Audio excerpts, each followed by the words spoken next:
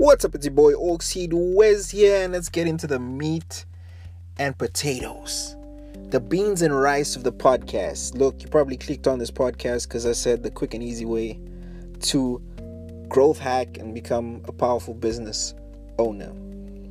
I watch a lot of podcasts, I listen to a lot of podcasts. I'm kind of privy to some interesting discussions that happen around these topics, and so not to speak from a point of completion or a point of high level expertise. I'm speaking about someone who's in the trenches daily trying to create an empire. What I've really noticed is pure volume and blitzkrieging, whatever the word is to say that you're just brute forcing the system, I think is the way. I'll give you an example. If you post once a week, you get a good amount of attention. You post 5 times a day, you encourage engagement, because either people are going to be intrigued by the fact that someone's posting so frequently, or if you have no audience, you have to kind of growth hack or encourage audience engagement by consistently giving content for people to engage. Now, before you click off and say, oh, well, no, I don't need to listen to this podcast anymore, let me go and do stuff, it has to be directed. It has to be around a specific goal or aim. And it has to be done with a reasonable amount of social calibration. I think there's 2 things. Is do a bunch of stuff and make mistakes and just, pure volume. There is one aspect of that. There's also the social calibration of what an audience member actually really appreciates. I think people appreciate listening to things that are actually aimed and directed towards them. I think a clear and concise message neatly presented to someone is really appreciated. There was a period of time where people like Tai Lopez got away with, I would say, the old-fashioned homely approach. I've had the opportunity to actually see some of Tai Lopez's paid content, and I definitely engage with a lot of his free content on YouTube. And one of the very noteworthy things about his content in general is that he's a person with a lot of book knowledge, a lot of life experience as well, and he can talk about these experiences at length, and he tends to indulge those sort of explorations. A lot of people who are in the education space on the internet tend to present themselves as lecturers. I mean, you sit down in a lecture and the lecturer gets to go off for about 2 hours on a particular subsect of a full subject, and you tend to just kind of bathe in the information that they spew on top of you. And a lot of online educators who are in the volume game, or perhaps in the wider audience game, would actually present the information in this manner. There is people like and if you don't know who Tai Lopez is, here in my garage, knowledge. And if these catchphrases don't ring a bell to you, you might have to go Google who Tai Lopez is. But there's even people who have found a healthy medium in information presentation. Marquez Brownlee is a content creator who started off, pretty normal. Pretty normal in the sense that he had no fame. He was just a kid who was really interested in tech and decided that, his passion could be translated on camera, and he went for it. and he just posted and he put information out there consistently until he was able to, get traction, get support from great platforms like YouTube, who, YouTube is a platform that provides actual funding to people, for them actually creating content and being present in people's lives. And YouTube is, or has, and hopefully will always be that platform that actually finds value in its creators and provides them with a share of the value that they create. And so you have to strike a delicate balance. I think if you're looking for actionable steps, I think one of the most important things first is go out and learn socialization. You don't have to necessarily be the most social person. I mean, quite ironically, the biggest social network created in a long time, Facebook, was created by someone who, if we're going by the testimonials of a Hollywood movie, was not that socially calibrated to begin with, but he was able to dissect the nature of social interaction and commoditize it, create a product out of it. But as time goes on, and especially now, as he's in the real realm of aggressive capitalism, his inclination to being somewhat of a weird, unsocially calibrated person has kind of served him to some extent. But also, it really doesn't.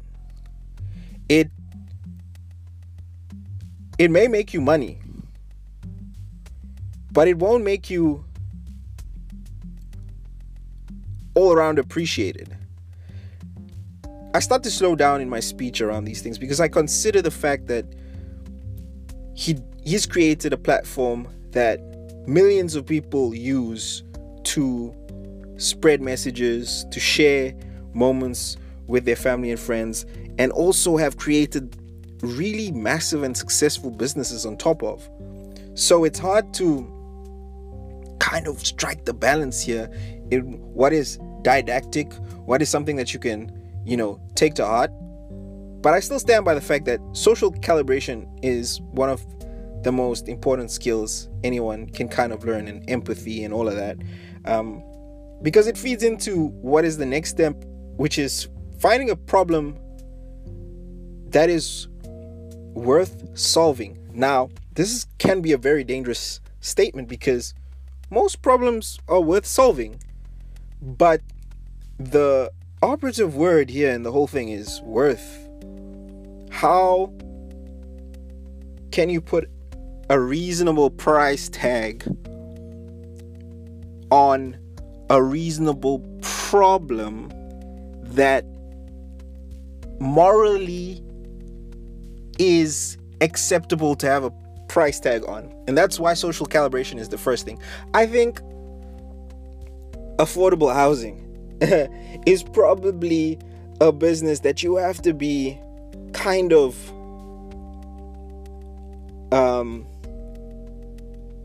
passionately obliged to.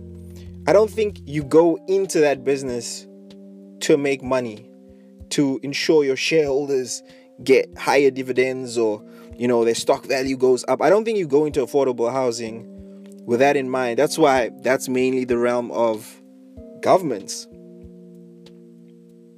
But it has to be a problem that serves people who are trying to do higher order operations. Now, higher, lower, these terms also get so murky now with the way that wokeism and I don't know what other words you can throw into the mix with regards to just social calibration once again. But lower order problems, safety, security, food, shelter, these things,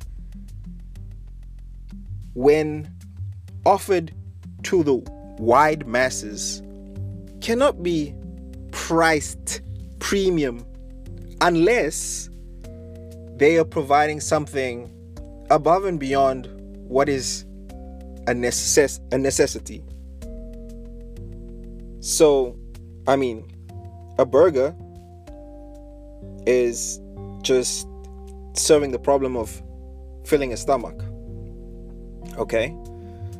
Now, hopefully, within that, we should also say nutrition should be part of the basic fundamentals of just filling someone's stomach. But there's arguments to be made within that realm, and that's up to your own moral compass, I guess.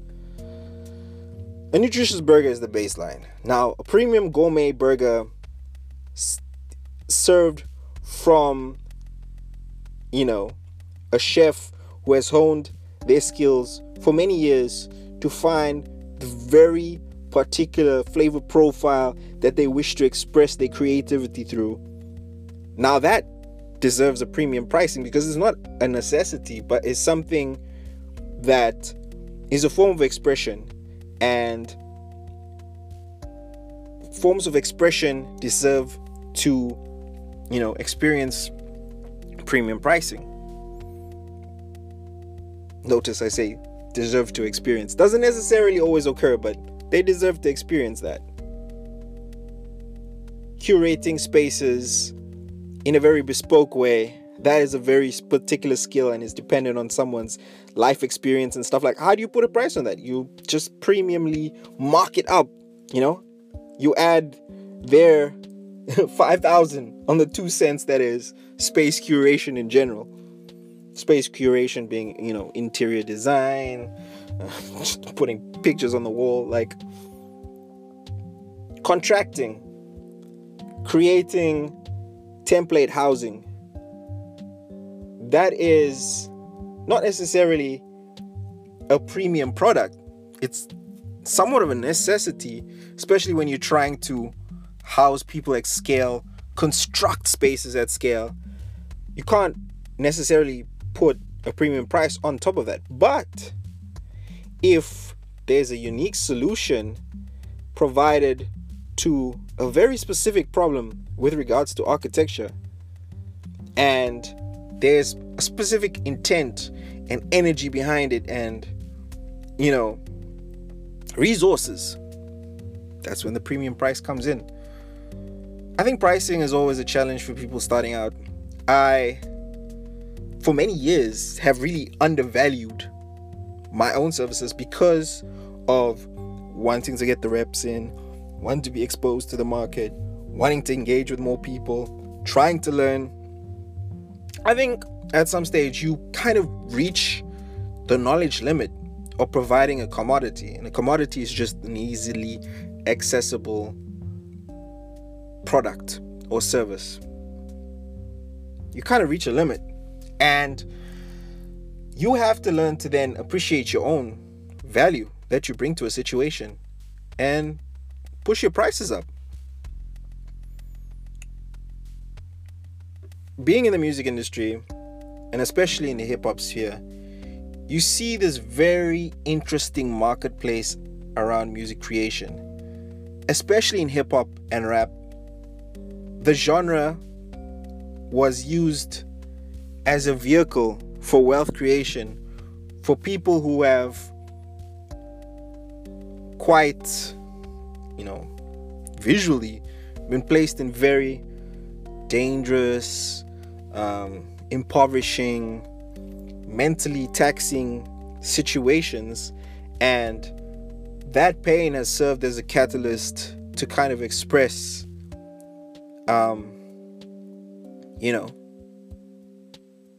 as a form of escape. And so grand industry kind of co-opted and also sprouted around those sort of conditions. You now have kids in India who can sell an instrumental to a kid in America for $25 consistently. Not the same kid, it can be a whole bunch of kids, but the globalized market has allowed resource and wealth transfer on a wider scale, on a global scale. And being able to be a part of that has shown me that it really comes down to the 3 fundamental steps of progress. This is step 3, the grand progression of business. You usually start out doing high volume, high numbers, low value items, and you try and get sales through that. You try and spam the world with a particular product as a way to prove a concept, to test out. And if you can't get that first initial sale of low ticket items, and you're not able to convince anyone that it's of value, you really need to work either on the product offer. Shout out Alex Hamosi and Layla Hamosi. Either you need to work out on the initial product offer and make that slightly more valuable, or you need to reassess, are you really solving a problem? Is the beat market saturated? Maybe. Is the premium beat market saturated? Questionably. You see, it all becomes a competition for price to value. And even in that, there's a deeper business opportunity to just create a business around finding premium beats and then just only selling bespoke beats on a particular platform. That's kind of already occurring when you think about the many music licensing companies out there that allow you to license a large collection of music for YouTube videos or for, commercial videos. These markets arise because every time a solution is created, a deeper problem arises from that solution even existing. But bringing it back to step 1, you're spamming the world with large volumes. Because in your consistent iteration through all the different offerings that you kind of test out, you start to see what works. And the pivot stage is tied to something called the Pareto principle, which is like 20% of whatever you're doing gives 80% of the results that you desire. So once you find the small 20% of whatever you're doing is giving you disproportionate results, i.e., or in other words, the 80%, that's when you take hold of that 20% and make it your 80% and really go in on it. And how fast you iterate on that is really up to you, because sometimes people want the flexibility of being able to move around and maneuver within those spaces. Step 2. There you go. Step 3 is being able to systemize what you're doing. And actually reverse engineering the formula of how you get to your end result. Through all these steps, you had an end goal in mind and you were like reverse engineering from the end goal to where you are currently. Now that you've done that a repeated amount of times, you're perfecting the formula. You're making yourself more efficient. You're making yourself more effective at delivering said service or product faster, better, and cheaper for yourself. You don't necessarily have to drop the price because it's become easier for you, because therein lies the truth, is that the better you become at something, the larger the profit margin becomes, because now you're more effective. And you need to not shy away from that gap growing, because trouble always arises, and you need that cushion, because there's going to come a point where you might need to hire people to now spread out and take care of all the incoming responsibilities that you're going to gain from becoming better at something. And it's really sad that a lot of people feel scared to teach even the people that they hire, even the people that they're paying to work for them, are scared to teach them how to do what they do. I think just like it's important to have a will, it's important to have a succession plan already. Once the oil has oiled the machine, once the machine just needs a few squirts of oil to keep running, you should already be planning to leave, and leave in a graceful manner, setting up people and opportunities for the future of your business, the future of what you've come to do. Because now, if you've done everything right, you're providing a solution consistently to your target audience.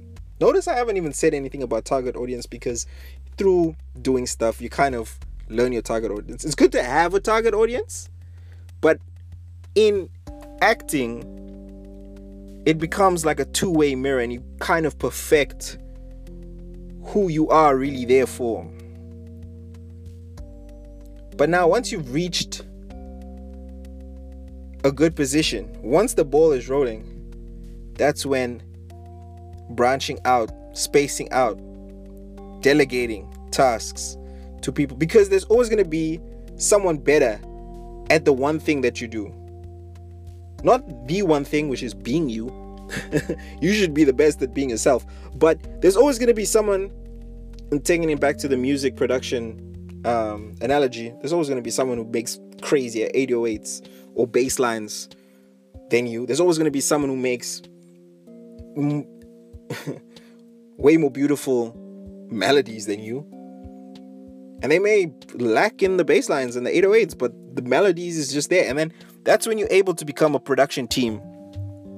And I think the analogy transcends into any sphere of business. I mean, think about HR, human resources, being empathetic, being able to inspire people, or comfort people rather. Let me say HR is more of the comforting, and the inspiration is you, if you're the CEO. And if you're not an inspirational person, that's when you finally get the opportunity to hand over inspiration to someone else who's even more inspiring than you.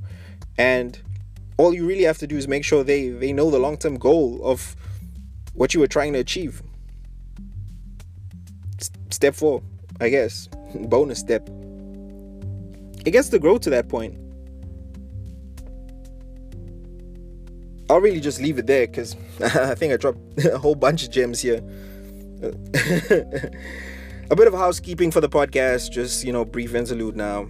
I know it's been a while since I've uploaded, so here I am. I'm trying to make this podcast a bit more valuable to the audience. The previous episode with Zoe Sin,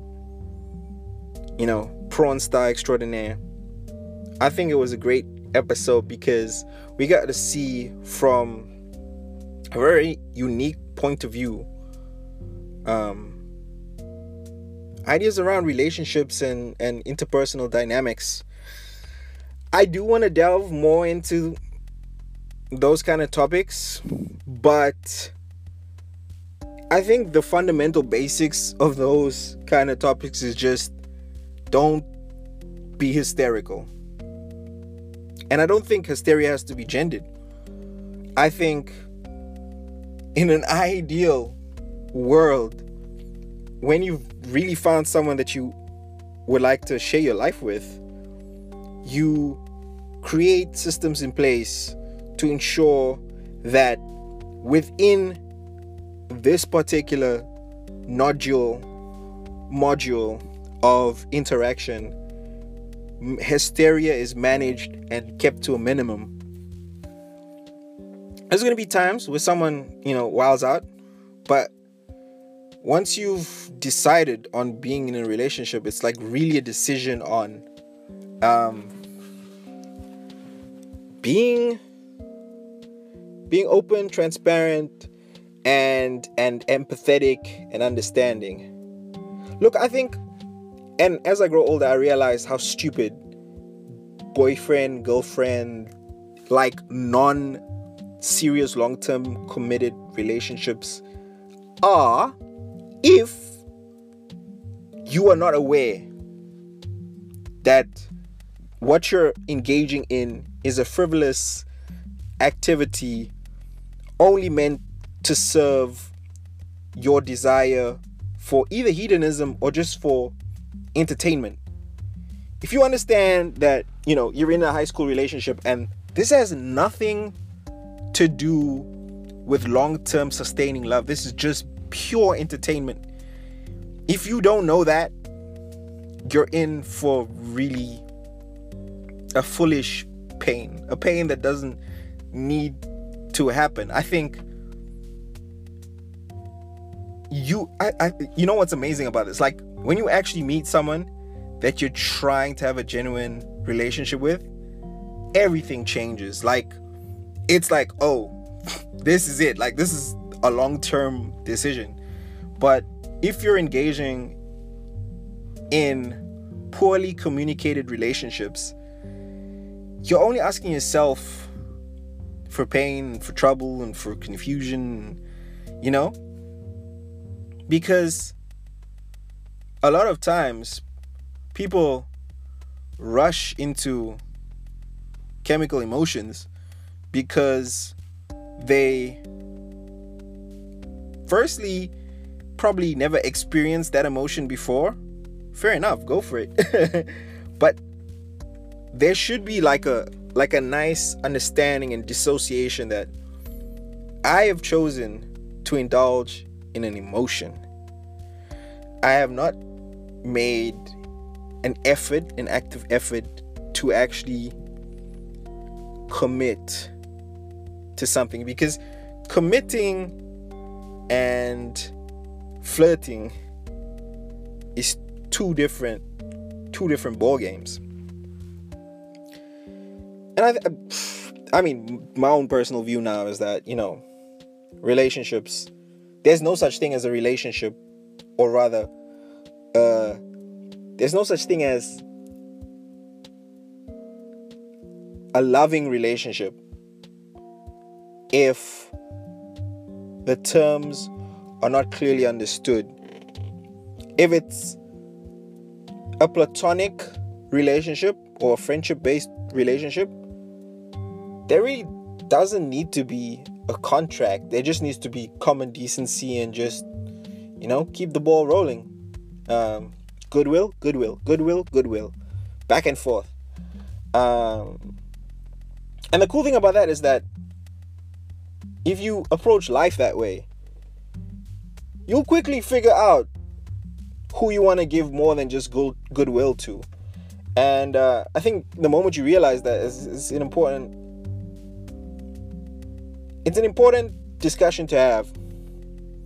And have it as a friend. Don't have it as, I really want something out of this. Because friendship is the only answer, actually, to anything. Ever. Like violence, business. It's a friendship. And it's a friendship to varying degrees. In a business transaction, money is the buffer between two intimate parties.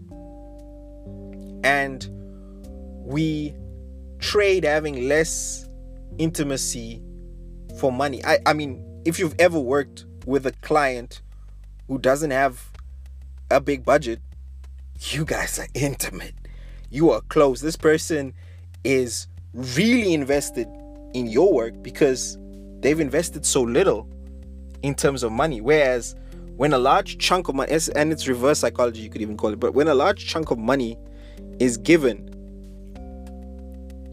Yeah, people want to be managing, but they also want to be hands off. They're like, I've just given you a lot of money to just straight up deliver a product to me or a solution to me, or if it's in the case of education, a rubric to me. Like, I should not have to tell you how to do your job. Like, I've literally given you money, and the less money you give, the more it's like a negotiation around trust and intimacy. And I actually think that's why, and not to take it to a primeval place, but I think that's why, a lot of times women were bought from their family, or rather, women were bought from their so-called freedom into a structure. They were paid to come into a structure because, there's a subtle energy around that. And if anyone is wondering what I'm talking about, I'm talking about labola or meher or a negotiation to have to purchase a wife. And I think this is the unfortunate nature about words. The word purchase or buy might come across in a particular way to people, but that's why I've spent a good amount of my life learning how to use intonation in words and focus on the structure and the sonics of communication, so that I'm able to take certain power behind certain sounds to people and reformat it and present it in a very interesting way. I think it happens when I switch accents, I code switch, all of those things, just so that communication becomes a smoother thing. I think people take the whole, I call it a transatlantic accent, but the whole internet accent, this vaguely American accent, vaguely European, not really European, but more UK, and compress it into a global package that can be accepted and understood by a large amount of people. It's a very powerful thing. Sometimes I feel I'm patronizing when I do the short word and take away joining words to speak to someone who doesn't speak English as a first language. I hate doing the slow talking. I'd rather take out words and speak in a way that I somehow perceive you'd understand better than the slow talking, because I've been slow spoken to and it's horrible.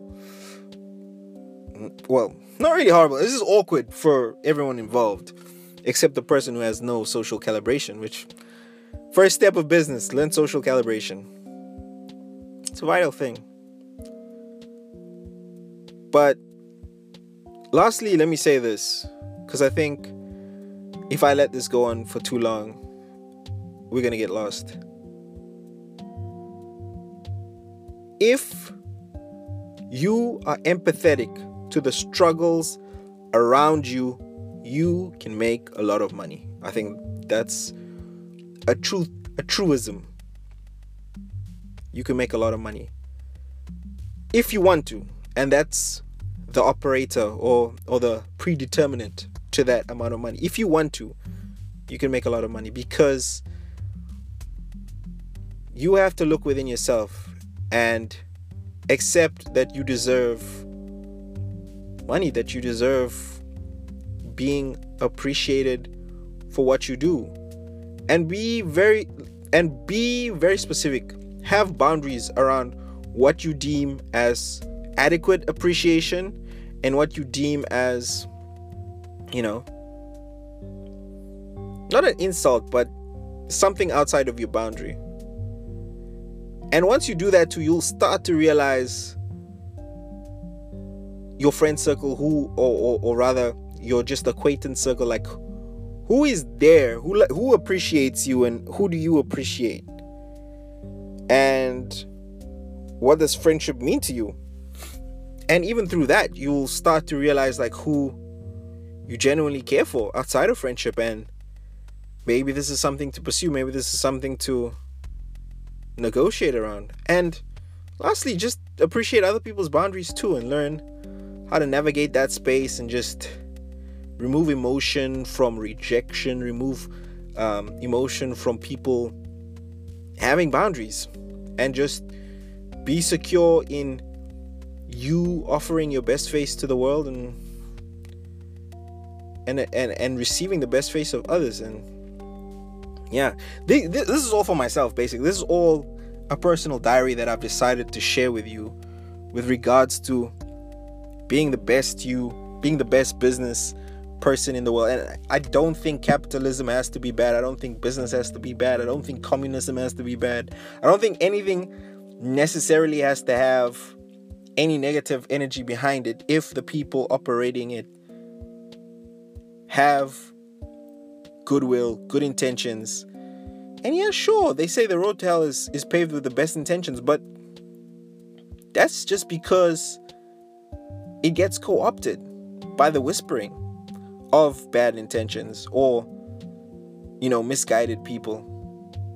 I think good thoughts, good deeds, good outcomes, or whatever the fundamental Zoroastrian chat. If you watched the biopic with Rami Malek, Freddie Mercury, if you watch that, you'll know what I'm getting at. It's been your boy Oxide Wes. Good afternoon, good evening, good night, and if you just woke up, good morning. Bless.